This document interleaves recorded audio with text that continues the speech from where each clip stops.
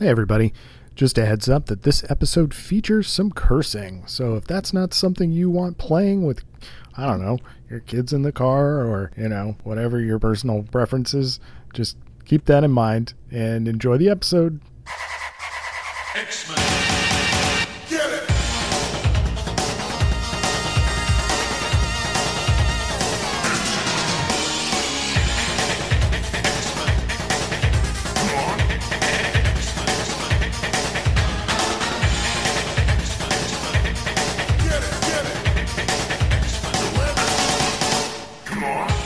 Hey everyone, and welcome to another exciting episode of Battle of the Atom. This is your weekly X-Men podcast where we rank every story from A to Z. I'm Adam. And I'm Zach. And Adam, you know what? What, Zach? I think we need to mix up things. I think we need to add an X factor to this episode, an element that we weren't previously expecting, but are now going to add a little flavor, a little pizzazz, a little fun to this this story about Revanche. This whole episode, what do you think? Do you think we should do that? I think we need the help of the focused totality of X history, and that would be Cerebro host Connor. Hi, guys. Hi. Connor Goldsmith here. If you don't know my show, just it is called Cerebro. I think it's pretty good. I'm a fan of my show. I also like this show, though. It's been a while since I was on this show. You guys had me on pretty early days. It's been like a year-ish. Yeah, probably. Something around there. Yeah, we had you on back doing an Emma episode. To do an Emma episode, because Emma and Betsy are my favorites. But with Betsy, I have a very complicated... This backstory for your listeners. I have a very complicated relationship with Betsy Braddock because I grew up reading the 80s comics. My dad's a collector, and so I grew up reading older stuff rather than the stuff that was coming out in the 90s when I was actually a kid. So the Captain Britain stuff? Not Captain Britain, but all of Betsy's New Mutants Annual #2 up through the Siege Perilous, Mutant Massacre, the Outback era, Rossi. all that stuff. Yeah, and I was obsessed with her. She was the coolest superhero to me. She was mysterious. She was mean. She would kill people. She was also, though, this very poised, demure English rose with a Vargas girl haircut. It was a very interesting thing going on, much like Emma is now as a character. And so Emma kind of replaced her as my favorite because I wasn't super into the Ninja Betsy of the 90s. Oh, Connor, we planned this episode poorly. No, you didn't, because when I was 13-year-old on UncannyXmen.net in their forums, my username was Revanche. Because one of the stories that really captivated me in the 90s that I did read as it was coming out was the Betsy and Kanon story, the whole Revanche arc. And I was absolutely fascinated, captivated by it because my Betsy showed up, right? That's exciting because I wasn't into this new direction for the character. I do think the Key That Breaks the Lock, where she is transformed, is an incredible, incredible issue. I also just don't think, we're three white guys sitting around here. We don't need to get into the complicated racial politics of this storyline, but it's obviously, I think even at the time was dicey, and it has only aged worse the longer and farther away you get from it. Yeah. But she was basically a different character. When Fabian Nicieza was on my show, he said that when he was writing Psylocke in the 90s, he didn't think of her as Betsy Braddock, and that the Kanon thing was his way of justifying why she was a completely different person now. Yeah, and we've ranked the Kanon reveal by Fabes on a previous episode, but the first story we're going to talk about today is also from Fabes and Andy Kubert, and that is X-Men Volume 2, 31 and 32. It's called Soul Possessions. And this is a direct sequel to that Kanon story. It is. And this is almost, I I want to say it's more of the Revanche half of the story. It is, yes. You know, the first story that we've already ranked was more about Psylocke kind of doing the detective work, and that's a bit of a jumbled, confusing story. This one is more, hey, what is Conan's side of the story? Yes, and that's why I love this story. Soul Possessions is my favorite 90s Revanche story. I mean, obviously there aren't that many of them. Yeah, there's 3?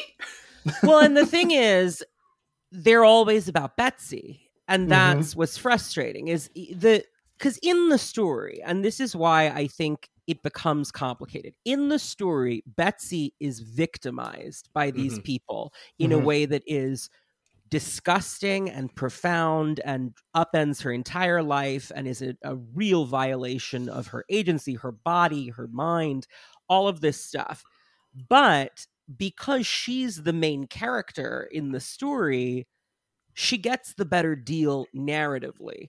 Kanon is the one who gets killed off so that Betsy can be a sexy Asian lady now. Right. And so there's a reason that over time the narrative starts to become like Betsy did something wrong, or Betsy's like there's a fan contingent now, especially now that we've got them both, where of people who are like, oh, fuck Betsy. And I'm like, well, if you go back to the story though, like it really was not her fault. No.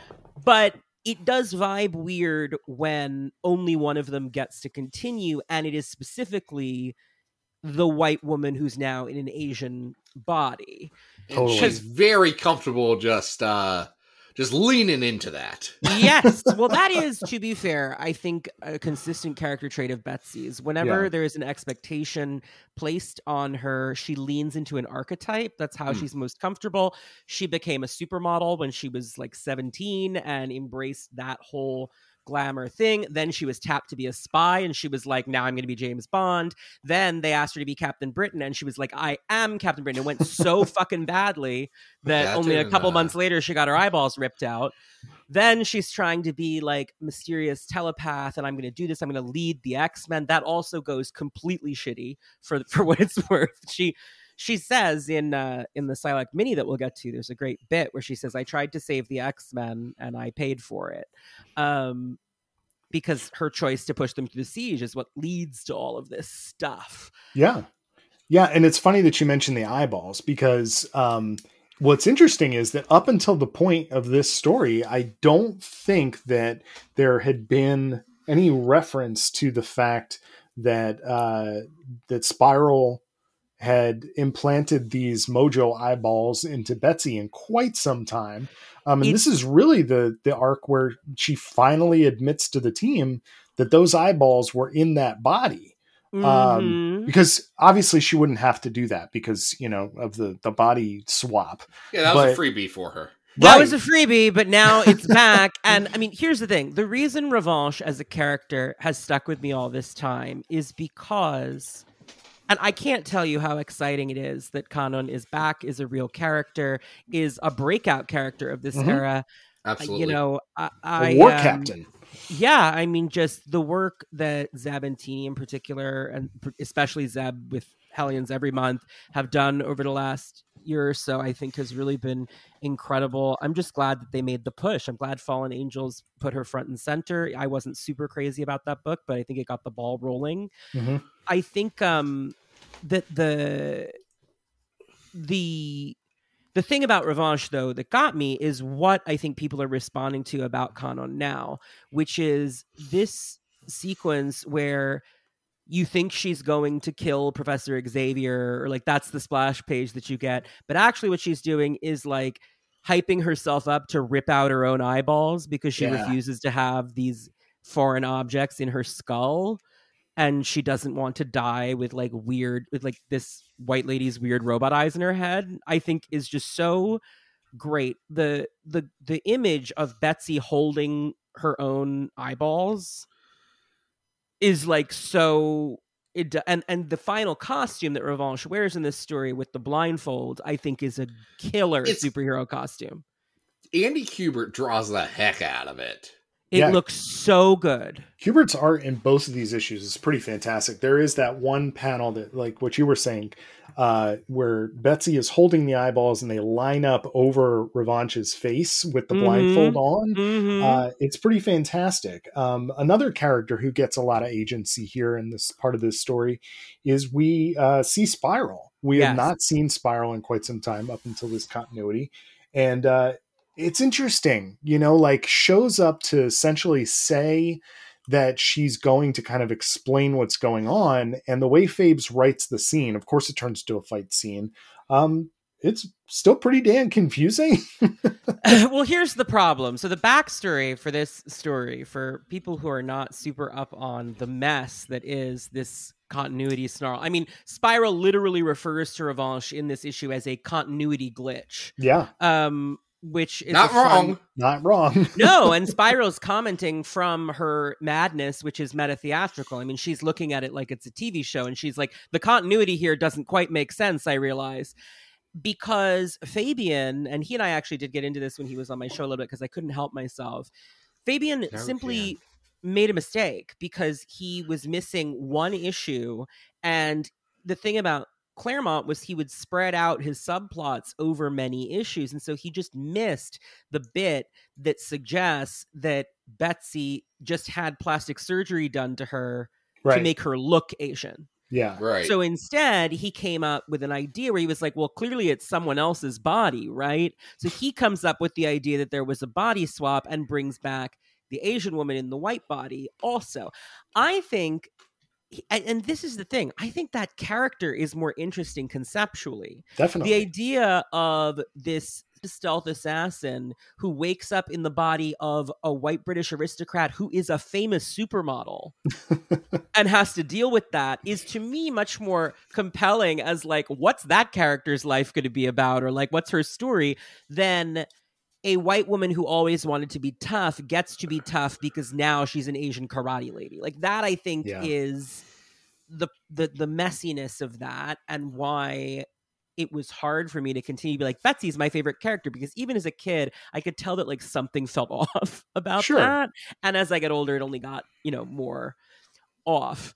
I think it's interesting that you grew up with British Betsy. Because I think it's unusual for people my age, obviously. Yeah. Yeah. I mean, you and I I think you're just a couple years older than me. Like I grew up with Psylocke has dark purple hair and she wears a one piece and she has swords and that's her deal. Yeah, she's the Boris Vallejo painting or the Joe Jusko painting. Right. She's Marvel versus Capcom. She's that gal. And it's a great design. Jim Lee did a good job on it. There's a reason they put Kanon back in it. And I know that not everybody likes that because it is like literally just a bathing suit. But I do think, blasphemy, I know. I hate Rogue's Jim Lee costume and she's back in it again. Here's the thing. She's always going to be back in that outfit because it's the costume from the cartoon, and I have accepted that deep in my heart. If you were in X-Men versus Street Fighter or whatever, wearing the Jim Lee costume, you're never getting out of it. Yeah. Yeah.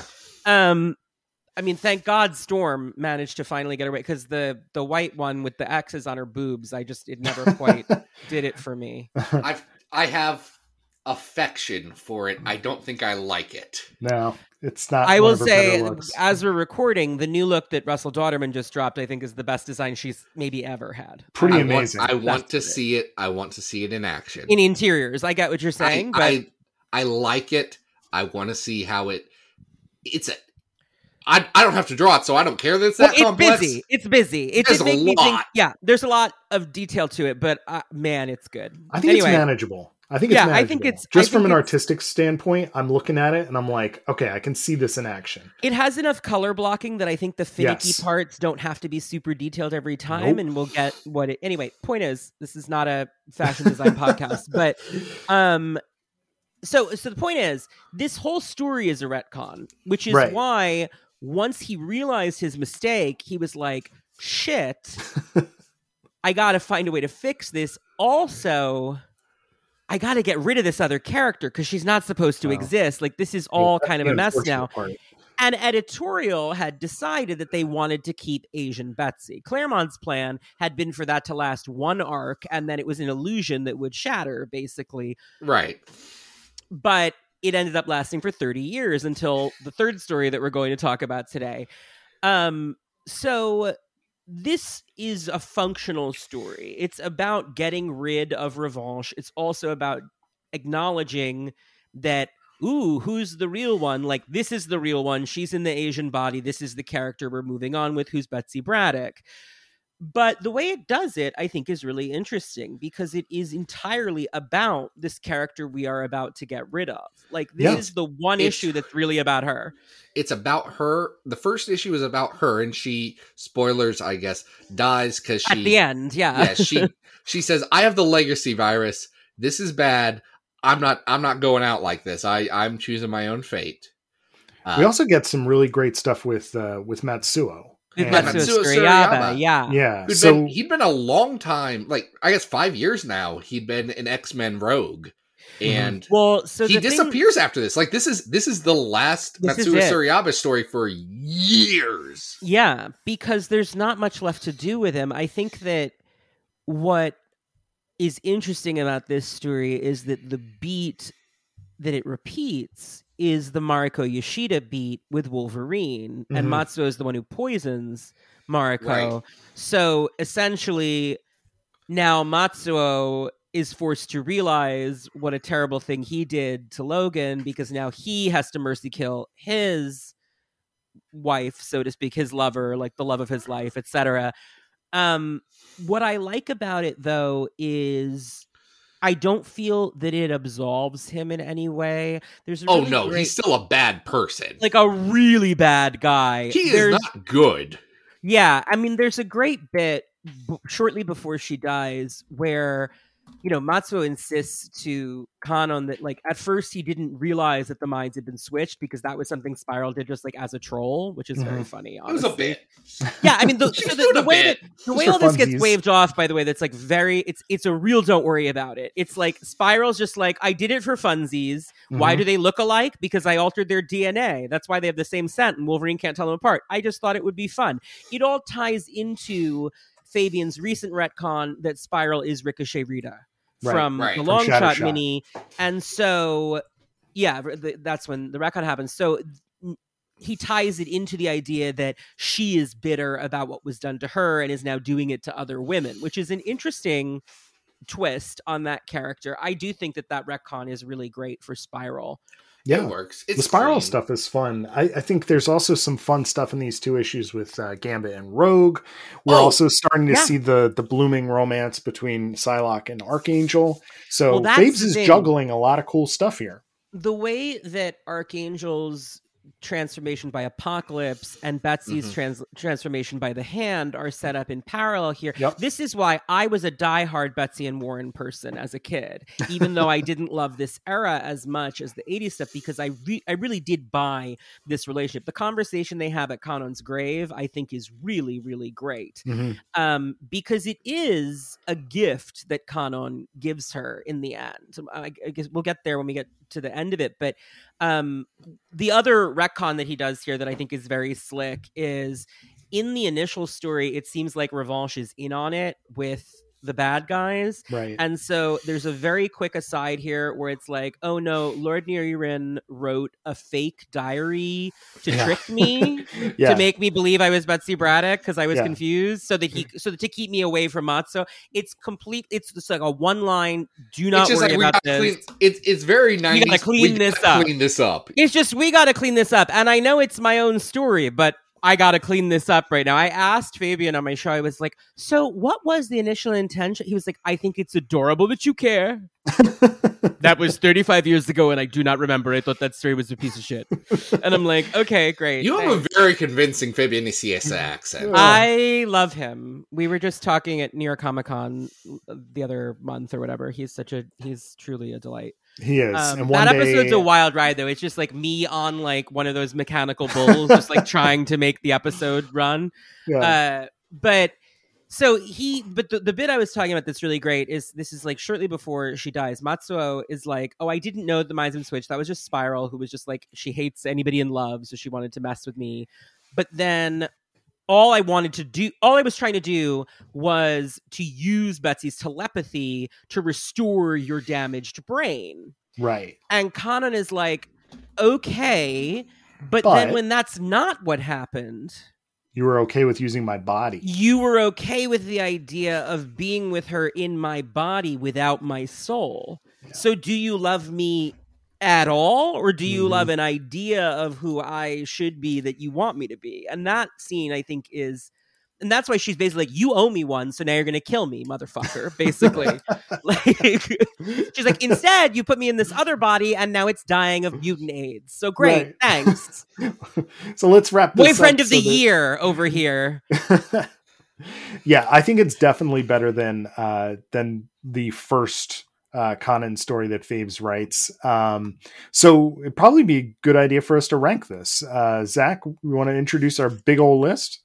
So we've got a big old list of all the X-Men stories of all time ranked. We have 585 stories on our road to 600.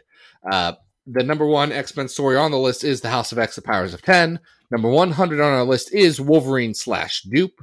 Number 200 on the list is X-Men, the manga, and I swear it's the good one, not any of the bad ones. It's the animated series, folks. That one's actually good. Pretty delightful. Number 300 is Special Edition X-Men number 1, the backup that is a surprise birthday party. Number 400 is all those Gene Nation plus Rogue and Iceman going on a road trip stories. That's a lot of different things. That's the weirdest selection of issue numbers. And I love that Iceman road trip. The Gene Nation fun. Stuff I don't love. Yeah, exactly. That's the problem. It's 50% of it. Yeah. Number 500 on our list is Marvel Fanfare 33, the video game tie-in for Questrobe. This is undeniably better than that. I would also say it's better overall than the Gene Nation situation. I agree with both of those. Everyone, just for the record, the Draco's still at the bottom. Still at the bottom. Well, we have where is Kanan at 346. 46. That is X-Men 20 through 23, the first Kanan arc. Yeah, this is better than that. I agree. We're in the top 350 here. How high did you want to go, Zach? I'm thinking. I don't know if this is better than the Zeb Wells Necrosha New Mutants arc with the return of Doug and the Hellions.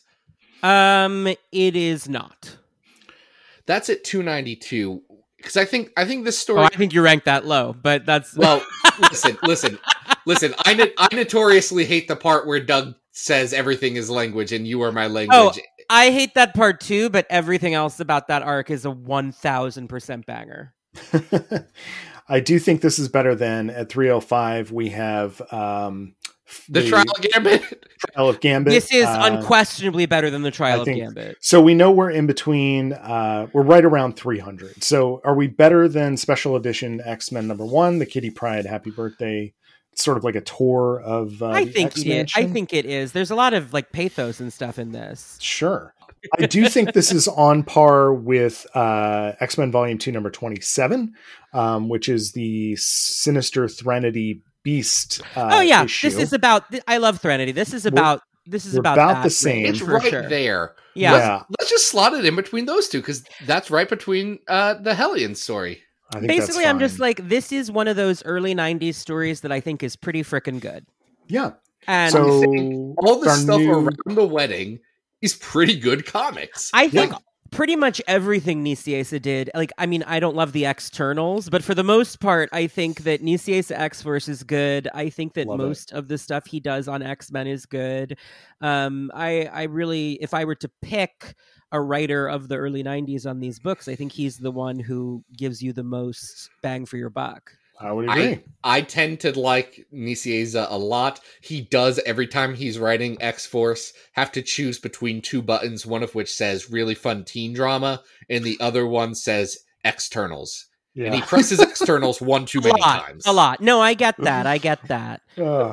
No, the best thing Jeff Loeb ever did besides Gilda Dent was just have Celine eat all those guys in one issue. I mean, that was smart decision. It's very good that she said, "Hey, all that cannibal stuff, that was a joke. That was a joke. LOLs. Ask Cable why he lied, because I don't know. We haven't come up with an answer yet. And TBD, and then no one ever did. And you know what? Fine. I love that for us. I still think we're about to get to a story with Alison Blair in it. So I do think that Dazzler is the 11th external, and that's the resolution to that Dazzler can't die plot. Oh, the weird thing Claremont did where she couldn't die for a hot second. Because Dazzler is Hope is like the idea of like joy and hope being the last one. Like she's Dazzler. She gives everybody hope. She's like a bright light. She's a beacon. Anyway, just a thought. Free idea to Marvel or hire me to write it. Whatever. I love that. All right, so we're going to fast forward now from the 90s to I'm sorry, before we move on, because my show is like 5 hours, so I'm trying to keep myself. I'm trying to keep myself like to a reasonable place. We knew what we were signing up for. I know you knew. Had a plan going into this. I do have 4 pages of notes, and I just need to very quickly go through. I'm not going to go through all my notes, but there's one thing I think is really important, which is that throughout this story, when we get the flashbacks of Matsuo and Kanon's relationship when they were together. First of all, this is literally the reason why Fallen Angels didn't quite work for me, is because I don't think that the backstory they give Kanon in that book matches at all with the backstory here. And as the one Revanche fan like on Earth, I was attached to this backstory. So that was my complaint about Fallen Angels for the most part. But the big thing here is that Matsuo calls her Butterfly. Long before any of this body swap stuff happens, that is his nickname for her. And she hates it because she insists that she's a hawk. She's not a butterfly. And then when we see Betsy in Kanon's body in the danger room and Warren uses a hologram of his old because he's a hawk man. And Warren uses a hologram of his old self to like then step in and be his blue self and be like, see, Betsy, we're not so different. Like we've both been transformed. And he says to her that she's trying to be a hawk. Yeah. So there is this symbolism of Betsy and there is this idea that they were always destined to cross paths in this way. And the Siege Perilous is magical, right? Like, why did Kanon have this recurring motif with her boyfriend about a butterfly? This is just, I'm putting this out there because butterfly discourse was such a thing in the early part of the Krakoa era. We said we weren't going to do this. I'm saying that's something I don't dislike about Fallen Angels is the idea that Kanon also gets to claim the butterfly. I think that it's been part of her character intrinsically just as long as it's been part of, just as long as the Psychic Knights and part of Betsy's, like ever since they were merged together, it's been both of them. But anyway, I think that's an interesting approach to being like, hey, this is her choosing a different path. This is who she is now that she has a second chance. She's decided, maybe I can be a butterfly. Maybe I don't have to be a hawk. And that is literally what she's doing at the same time that Betsy is trying to reject being Psylocke because it has so much baggage for her and she wants to try something else. I just think it's good. I just love this stuff so much. We can move on now. It is important that you brought all that up, Connor, though, because the second story we're talking about is from 2009, Chris Yost and Harvey Tullibao. Thank you. I'm sorry, I'm getting mixed up with the font here. And this is the Psylocke mini from 2009. This is go ahead. Right after Psylocke comes back after being lost doing New Excalibur Exiles. I'll have to correct you. It was X-Men Die by the Sword and the New Exiles. They're the same thing. It was not. No, New Excalibur was a different book that was. New Excalibur goes into Die by the Sword. Yes, we're talking about Claremont's weird late 2000s stuff. It's the Sage period, and I love Sage, but this is not. It's the Diana Fox period. I guess is more how I'd put it. Yes. Yes, this is coming right off of Sisterhood, the Matt Fraction, Greg Landark. Sisterhood, a comic that I bought the first issue in a comic shop and said, I probably don't need to come back and get into comics yet. I'm going to give it a couple of years. Until Inhumans versus X-Men dropped, I had never been as offended in my life as a fan of this franchise and these characters than I was by the Sisterhood arc. It manages to, I mean, listen, my love for the Ladies Mastermind has carried me through a reread of it at this point because they're a lot of fun in it.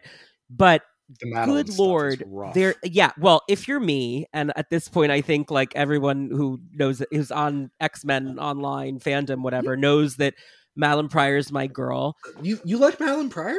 Yeah, I know. Nobody knows that about me. What I'm saying is the way that this arc vilifies her, makes her a rapist, does all kinds of really insane stuff. Now, Fraction then in an interview is like, oh, that isn't Madeline. It's the evil Jean from the end of X-Men. And I'm like, first of all, how dare you make me remember the end of X-Men? Second of all, I will get there because Zach is joining me for a Christmas episode all about X-Men.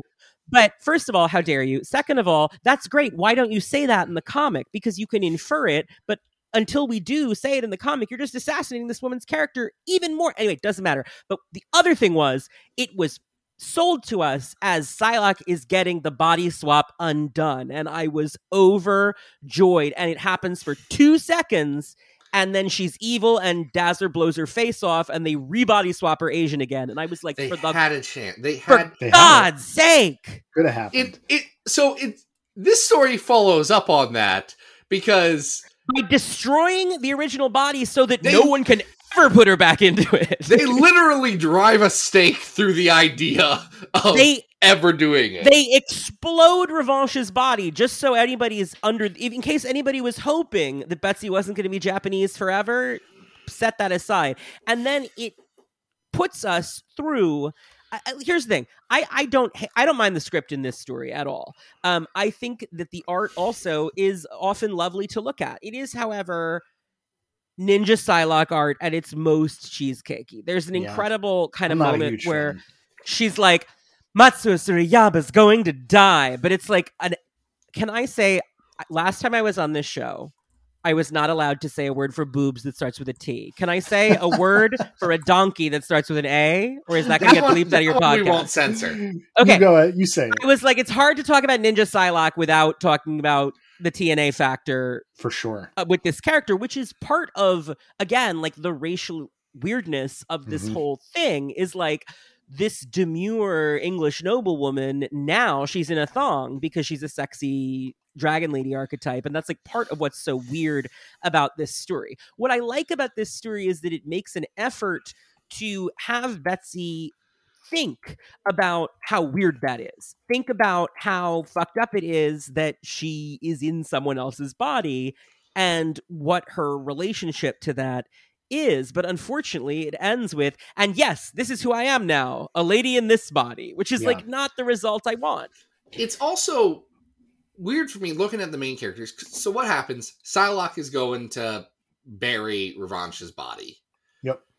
She said, because the Sisterhood dug it up, so it's like, don't worry about it. That story was back. We got to go put the body back. That's fair. The hand attack and blow up her body and say, this is from Matsuo Tsuruyaba, who we haven't seen in like 20 years. I don't think since Soul Possessions. There was apparently one story where he shows up and it's like not even an X-Men story, so it doesn't even count. Oh, well then, guess what? Not canon to me. Yes. I'm kidding. That's the Avengers fans are going to yell at me. I'm kidding. Just kidding. Listen, in this case, it's almost assuredly someone who said, "Oh, what's that guy? I remember him from Axe Avengers. Let's use him. We need a ninja guy."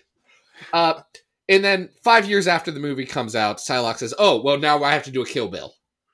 Yes, I mean, the story's called Kill Matsuo, which made me laugh when it came out. I was like, okay, that's cute. And it doesn't rhyme though. That's the point of Kill Bill. But Psylocke is not allowed to kill Matsuo because the competing thing here is, as you mentioned before, that Matsuo was the one who killed Mariko. So with the blowfish toxin. And this is my core issue with this. I realize there's a lot of weird stuff with the Psylocke character, but the reveal here is that, like, basically Wolverine he's pulling a Sabretooth. He keeps revisiting Matsuo and like chopping pieces off of him slowly but surely to turn him into a year like and a keeping living him zombie. alive. Yeah. it seems very out of character for Wolverine to be this sadistic. You know, I recognize that this is like the love of his life, but the Wolverine I know would have just gone and killed this dude. And the fact that he's not only willing to do this on an annual basis, this weird like horror movie kind of thing going on here, but is willing to fight Psylocke to like the death over it. Yeah. It just doesn't ring true. And I know that Yost, I've complimented Kyle and Yost both for the way in which they do action in their stories. Mhm. They're very, very talented at pushing action to the forefront. And there's some really fun stuff in here. I think if I'm going to compliment the artwork, the stuff that works the best is the action sequences. But at the end of the day, the core conflict of this story in this miniseries just, it does not work for me. It's a mini series where all of the characters are motivated by a fridging. Mm-hmm. Yeah, well, Wolverine that's Psylocke is, yeah, Mitsuo is, and right. new character Jin, who shows up and he says, Yeah. "I have fire powers. Also, my wife was murdered." So I made a note about that because the character Jin is a cool character, like conceptually. That's Sure. like I wouldn't be. I was just talking on Khalid and Nas was on my show to talk about Soraya Kadir, Mhm. and Dust, yeah. we were talking about how there are very few male Muslim characters at Marvel Comics, and it would be nice to see more of them. And this guy's cool. Unfortunately, the backstory here, and this is where I do think I tend to like Kyle and Yost, I think, more than I don't like Kyle and Yost in this period. I'm never going to be an X-Force guy, is the thing. Like, Wolverine's definitely in his X-Force garb here and is, like, in X-Force mode. Yost Yeah. writes a very bloody Wolverine. Dark Yes. Wolverine, yeah. Yes. I think that where they are at their most excessive is in things like this. Like, not only is it this new character, we have to watch his wife get murdered, but she was pregnant. It's like, it's taking it Yeah, to Well, and it's also a Muslim character who like makes things explode. You That- know, like it's I a very I get what you're weird kind saying. of post That- 9/11 kind of thing that just does not That's sit also- right with me. that's also an issue with Dust, who explodes into sand, no less. Yeah. But in this case, because the Jinn is such an important Muslim folkloric character, and he is a magical character, Psylocke says that explicitly, that he's Yeah. not a mutant. I think, to me, he's like maybe like a cool Sufi mystic, and I think you could do stuff with that would be Sure. interesting. It's Mhm. like fire. It's not. He does explode things. I get what you're saying. It's not. It's odd though. This is an odd character, and what I said about it that annoyed me was I would have preferred. So here's what I really like about this story. I do think that Kyle and Yost have a tendency sometimes to go, especially in this era, and this is a problem of the aughts, I think, generally, Mhm. to go over the top with the violence against women and, some of the sexualized violence. Like we talked about. And that's not unique to them in It's this not. era. They It's are just not. the X-Men example. I think Thierry Weapon X is the worst. Okay, yes, one. also, but we But like not to talk about we them don't- as much as right. possible. We Uh, avoid that. I've heard he's a nice guy. I do not like that book. What I'll say is in this case, I think that, for example, last time I was on the show, we talked about Mercury Falling, which I quite liked. I hadn't read that story before, the Academy X story. And what I didn't like about it was the way that Mercury was constantly nude and being kind of sexually cheesecakely tortured in like a Right. tube. And so I do, and like similarly, like what happens to Wallflower to me is like a little much. There's a couple cases like that where it seems a little much to me. However, this is a story where I think that sensibility really works, because what this story does is establish explicitly that Matsuo raped Betsy repeatedly when she was brainwashed into being Lady Mandarin. And it is something that is there in the original story. It's very much implied. But this story is about Betsy thinking about the fact that she was brainwashed not just to believe she was this powerful assassin, but also brainwashed into loving this man who she'd never met and who had violated her already in various ways. And there's an incredible line when she goes to actually kill him. and she says, You don't get to thank me. no, before that, I'm sorry. I have It's okay. oh God. She says, "You took me, body and soul, and I still I forgave you. Despite everything you did, I let you live, and now I understand my mistake." And I think that what she does here when she kills him and she lets him see her as Kanon in that moment, Kanon means mercy. Fallen Angels does pull that out in a way that I think is really good. Kanon is the goddess of mercy, the Bodhisattva Guan Yin. What Betsy realizes in this story is what Kanon tried to teach her in Soul Possessions. I mean, she says to Warren at the end of that story that Kanon has made her a better person by giving her that final gift as she died of wiping everything from Betsy's mind that wasn't Betsy, so that now Betsy has to face who Betsy is.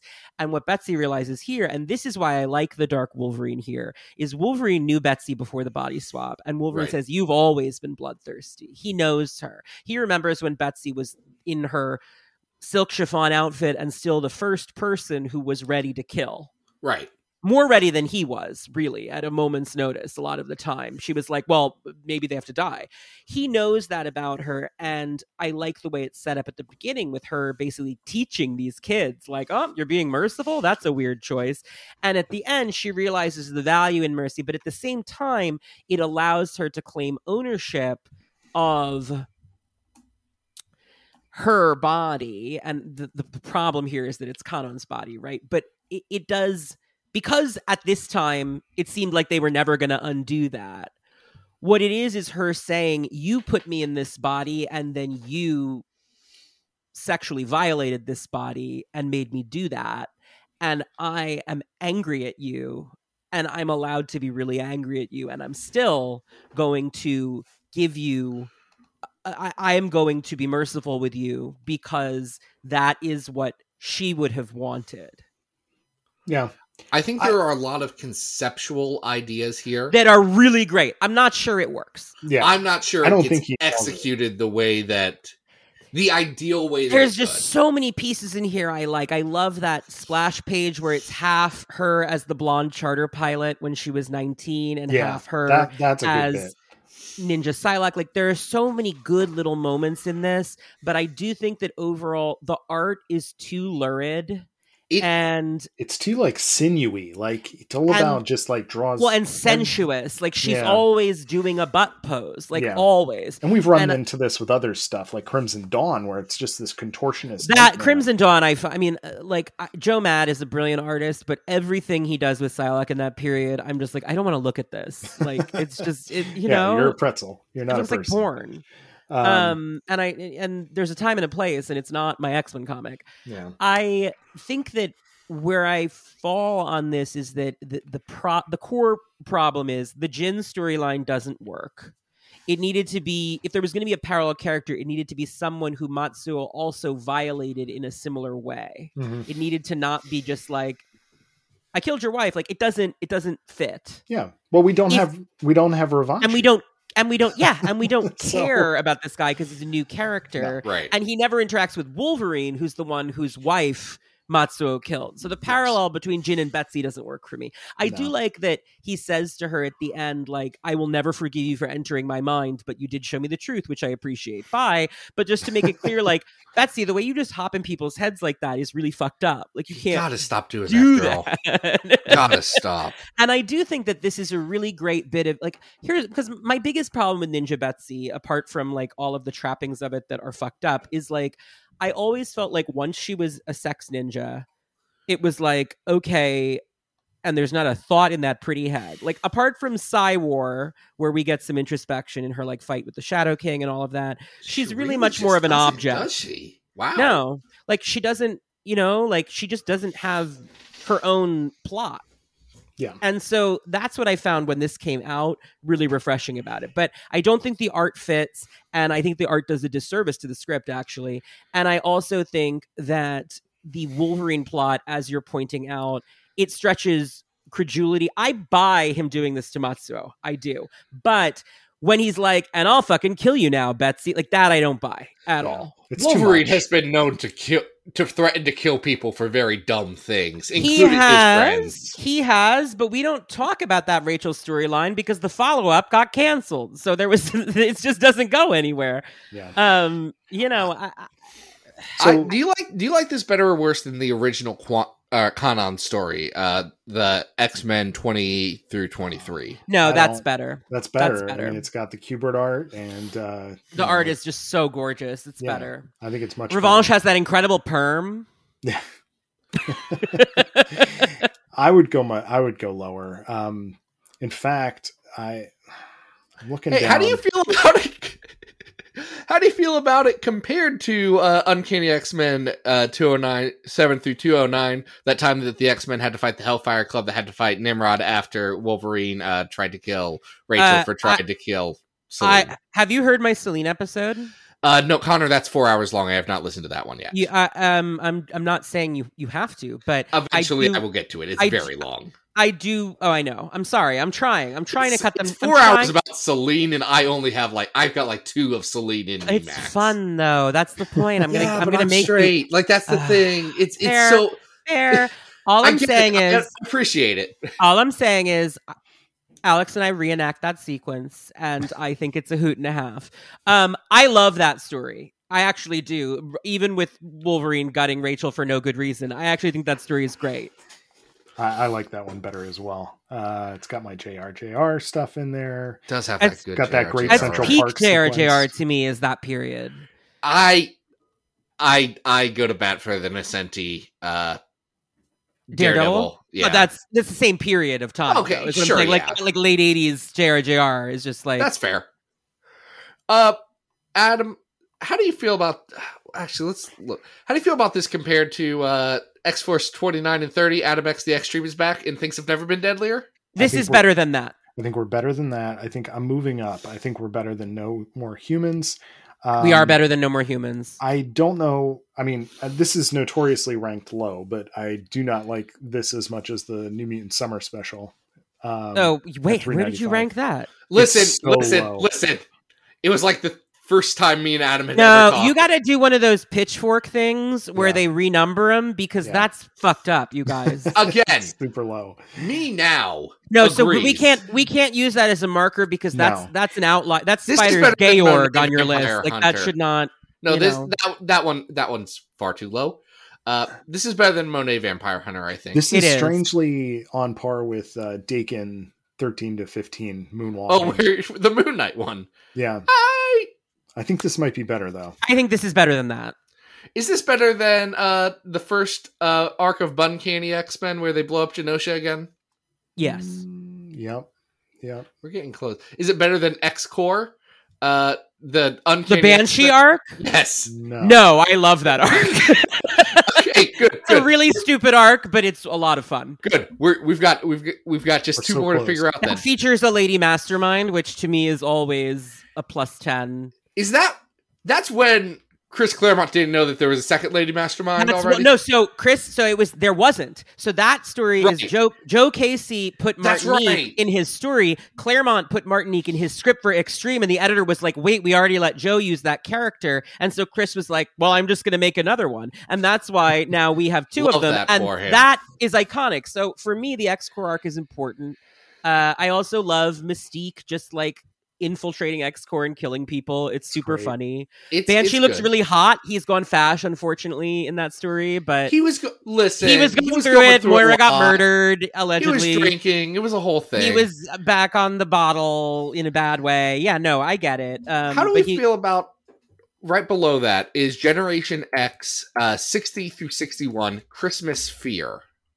This is better than that. I think it's better than that. Okay, So then it's right between those two. Perfect. it's our new 385. Yeah, that works for me. Good.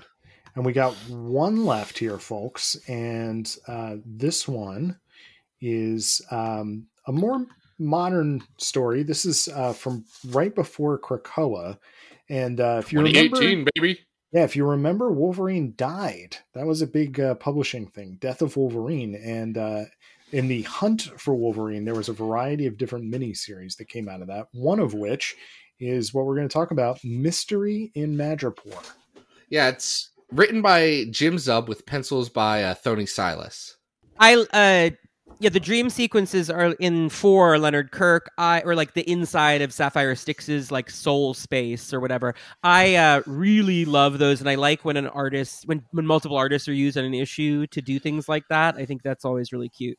Anyway, to preface, I am gay, as you just noted that you are straight when I asked if you had listened to my Celine episode Extravaganza yet. Sure.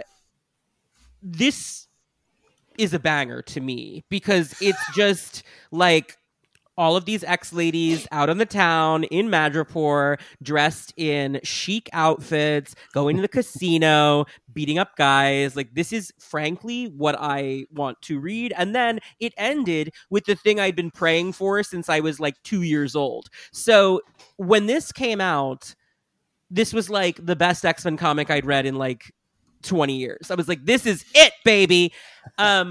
So I'm just saying, I'm going to probably rank this a little higher than it deserves to rank. So that's just my preference. Oh, I can be a stick in the mud. That's easy. Well, here's the deal with this, because you're absolutely right, Connor, that this is like fashion central. Right? It's a great concept. I do love the concept here. Yeah, this is Ladies' Night, right? It is. It's the Ladies' Night issue from the 80s, which is also a Betsy story. Yeah, 100%. So Betsy and Storm and Allie and Rogue. Yeah, where I think this breaks down is we got two issues here, right? Mm-hmm. One, I think Zach and I mentioned this before we even went on air, is that all of the villains in this particular story are we don't know who they are, and they all look like the heroes. Very and I know intentionally chosen to be mirrors of the heroes. There's a very confusing choice here, and I don't know if she's a pre-existing character, but creating this new character who's a black woman with white hair wearing a yellow jacket in a scene where Storm is wearing a yellow jacket is somewhat confusing as a design choice. Dude, these are Eric Larson 90s Spider-Man villains. So I remembered, or no, maybe not, because she's not Coach Whip. She's something else. She was Whiplash. Yeah, Whiplash, and she changes her name here to Snake Whip, which is terrible. I'm assuming... Oh, because they already have a Whiplash. There was another Whiplash character, They have Whiplash, yeah. So... I didn't recognize any of them besides Viper, obviously, who's great. I liked Mind Blast. I thought she was fun. The black brain telepath. The one who looks like Silabelle and No Girl on the Astral Plane, which is a bit from New Mutants that I'm like, beep, beep. I like an exposed brain gal who thinks she's hot and knows she's hot and is gonna sit in Magneto's lap and fuck with his brain. Who among us? Like, I get it. That's funny to me. I like an evil telepath, though, generally. I was kind of like, this chick can stay around. I like her. I dig it. The rest of them are completely unremarkable. I actually don't remember any of their names. There's the one who looks like Storm, and then there's one who literally, Domino comments on this, looks exactly like Domino and fights Domino. Because they are already pre-existing characters, I understand the impulse to be like, look at this. They're all the same. Right. But the challenge for me comes from two factors on the design. One, like you're saying, everyone is out in like fancy casino wear. So they're out of their normal they're not in their costumes. And Thony Silas draws everybody with the same body type. There is a weird specific body type. Thony Silas body. I would say the villain who looks like Storm, she's kind of more buff. She has almost like a, like an Amazonian kind of She-Hulk villain kind of build. But the rest of them are all very much the same looking, for sure. The issue with a lot of them is height.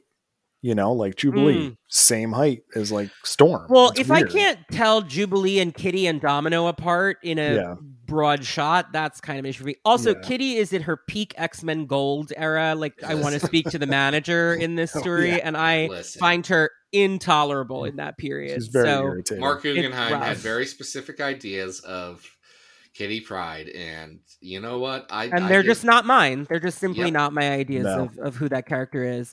The one thing I will say on art, because this is when this story was initially solicited, Chris Bachalo was going to be drawing the whole thing. Interesting. I remember that. He had some personal issues that he had to take some time off. So I do have sympathy because I know because this had to keep a schedule and be in that. It was probably rushed as hell. The art team was doing their darndest just to get things through. So I understand, and I ran into some other stuff by Silas this last I like last his week. stuff generally. And I was like, okay, yeah, I just have a bad taste from this one story. That's fine. Fair enough. I don't know. I liked it. I think it fits the Madripoor Knights vibe to it. It really is. The villains are throwaway, but it's not really about them, so I don't really mind that as much. I think if I had my choice with this, because I want to be clear, I think the art is actually pretty solid. I have my misgivings about, the doppelganger type thing or some of the character silhouettes, whatever. But the one thing that's interesting here is really it's only the 4th issue that matters. Yes. Now I was not reading when it was first coming out. I'm sorry. No, when you're probably going to say I the was same talking thing I over. was. When it first came out, I only read issue 4 because I saw the Dodson cover with Betsy back in the Revanche body, and I was like, I'm buying that. And then I went back and bought the first 3 so that I knew what was going on. But I did jump in number 4, and I didn't need to know what had happened in the first 3 to enjoy number 4. Exactly what I was going to say. That's a issue with Hunt for Wolverine as a entire series is that there are 18 issues of it, and maybe 3 of them are important. Yeah, I'm not a huge Hunt for Wolverine fan overall. This one, for obvious reasons, has a soft spot in my heart. I particularly like some of the details here. Oh, it's Bloodlust is the name of the Domino looking one, because there is a great bit where Domino is just like, listen, Bloodlust, I get it. I'm a 90s girl too. And I thought that was funny. There's a couple cheeky bits in this I really like. I like when Mind Blast is teasing Magneto, like, experts on mutant power levels are always arguing over whether or not you're an Omega level mutant. Are you? Because I fucking hate Omega Disc. Oh, I'm sorry. I just swore on your podcast. But you've been doing this the whole time. It's fine. We're going to figure it out. There's going to be so many. It's fine. I'm going to put a little. Just keep going.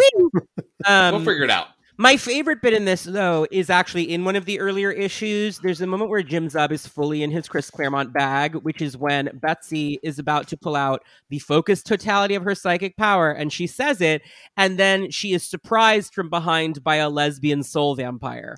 There has never been a more Chris Claremont scene written by a non-Chris Claremont person than, you are no match for the focused totality of my psychic power. And there's a sexy vampire dame behind her going, your life force is exquisite, Betsy Braddock. Like, I can't argue with that. You're right. That is classic, and I love it. This is something I was just talking to Rob Secundus about, but there's a throwaway bit here. I do like the framing device of, like, we see how all of these women all of their relationships with Wolverine and why he was important to them. Because I do think Wolverine's relationships with the female characters are the most interesting things about Wolverine, generally speaking. He has these really interesting relationships with Storm, with Jubilee, with Kitty, with Betsy, which has been undersold before, but particularly in light of the last one we just read, it was nice to see, like, this is why they like each other. You know what I mean? But there's a moment where Logan refers to Betsy as English Catholic. And I've looked around and I didn't find anything before this that would suggest that, but I love it because it is Braddock canon. And this is a deep dive into Braddock canon, this story. I mean, when she's listing off the people who've manipulated her in the past to Jubilee, she says, Dr. Sin, the Strike Division, that's Captain Britain shit. Like, Dr. Sin is not even Alan Moore Captain Britain. That's 70s Captain Britain that nobody cares about. That's the guy who possessed her in 1970 whatever. So, this is some deep dive stuff. But one of the things about the Braddocks is that while they are aristocracy, all of the other nobility in England looks down on them. And a great explanation for why that would be is if they are Catholic recusants, which is something that is tricky when the Church of England is in charge of the aristocracy, right? Okay, so yes, they are also fairy people.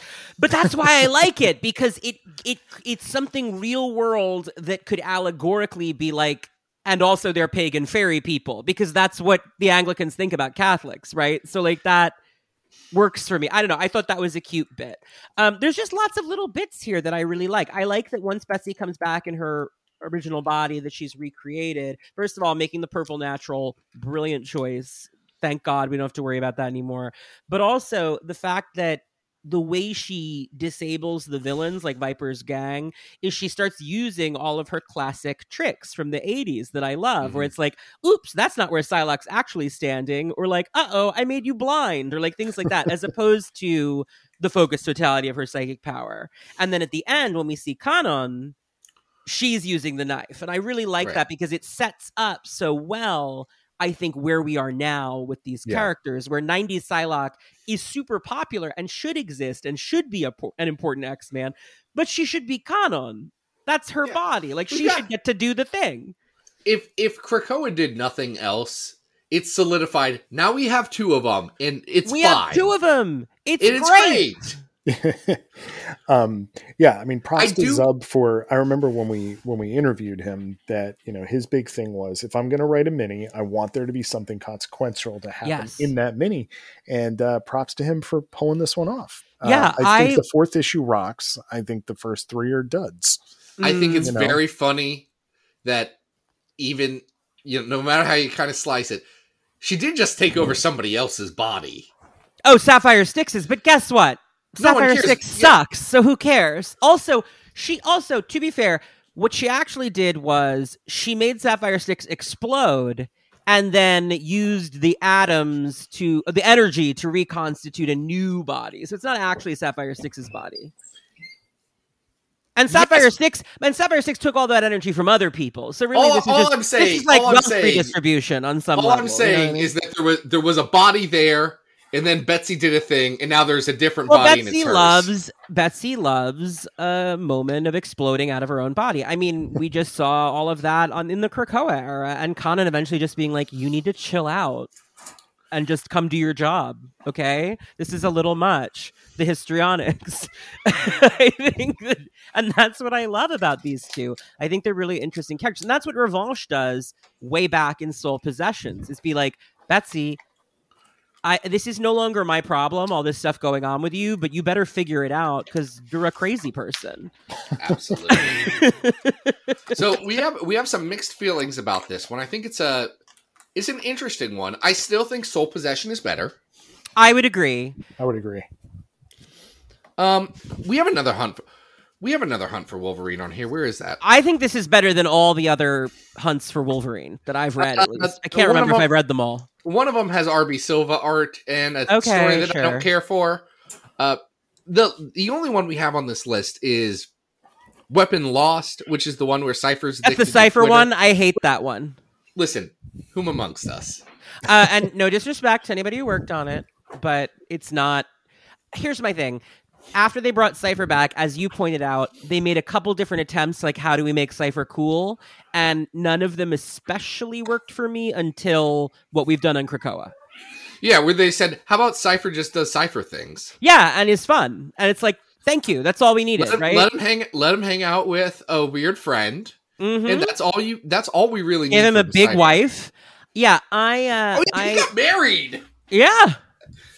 Man. The big wife is key. Making him a wife guy. I mean, there are a few characters you can't improve by making. This is why I need Black Tom to finally make Kane an honest woman. We were just talking about that with Ben. Were you good? Because listen, Fabian said that it was his intention. I just feel like if these key important writers are like, yeah, of course that's the story, then we should just lean into it. Just do it. That's my opinion, and if Disney wants to talk to me about it, I'll prepare a PowerPoint. I think this is better. So I think this is better than Weapon Lost. I agree. Adam Weapon Lost at? Or Connor. That's at 417. That's the Cypher one. This is better than that. How do you feel about this compared to Daydreamers? I think this is better. It's more consequential. Yeah. I don't really have a strong opinion on Daydreamers, honestly. Daydreamers is just kind of I like Daydreamers better in concept. Yeah? I mean, this No, I like the concept of Daydreamers better than I like the execution of Daydreamers, because I like the idea that Man-Thing and Franklin Richards and Artie Leach are going on an adventure. This is a again like a gay straight disconnect here. Is just like you're gonna be hard pressed to get me to like go, yes, Howard the Duck, love that. It's just like not my. No, I do think You know, this is as you better. say that, Howard the Duck is an aggressively straight character, isn't he? Yes, and I don't have Oh. a problem with it. It's just not for me. You know what I'm saying? Huh. How do we feel about this against the first appearance of Gambit?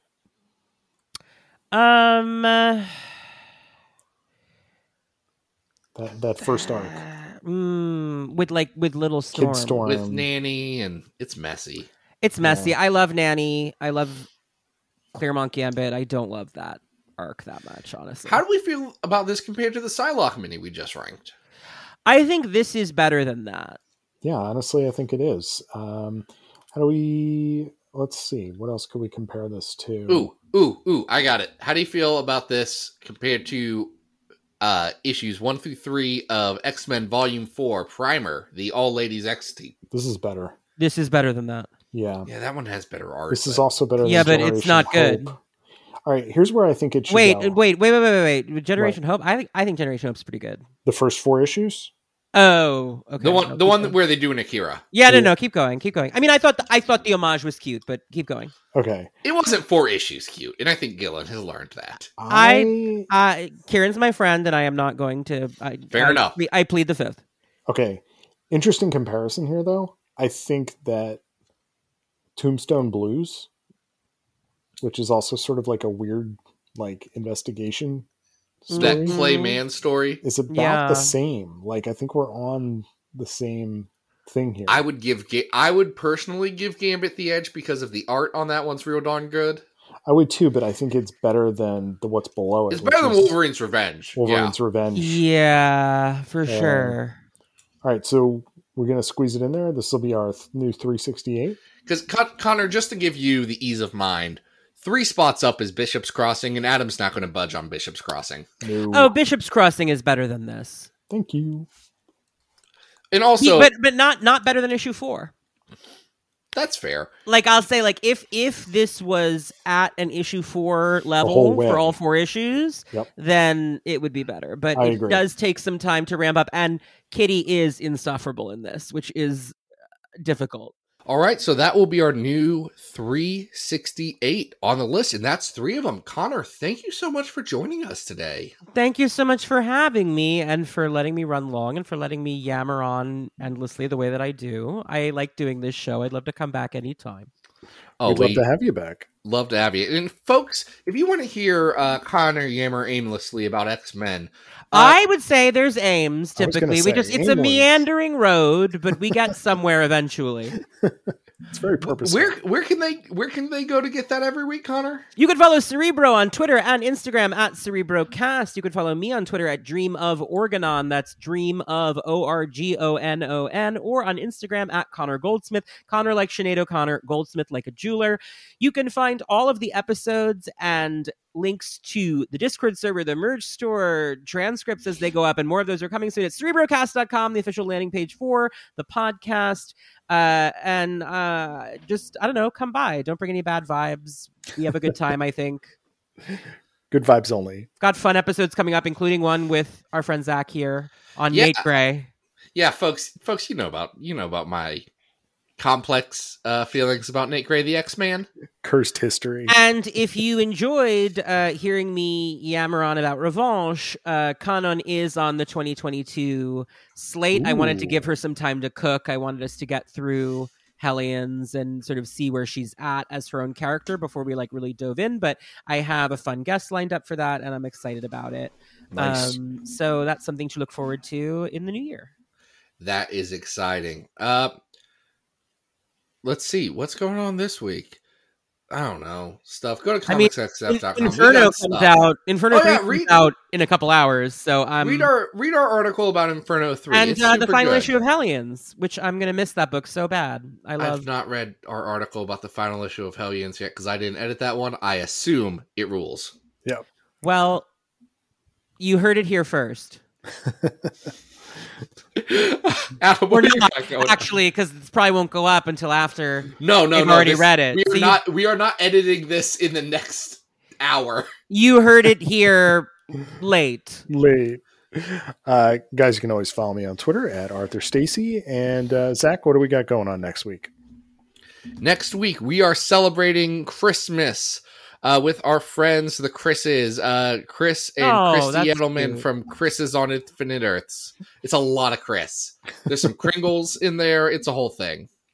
Well, X can mean X or 10 or a variable or Chris. It can. We're big on putting the Chris back in Christmas. I There mean, you go. listen, it's an Xmas party, and oh man, no, dang it.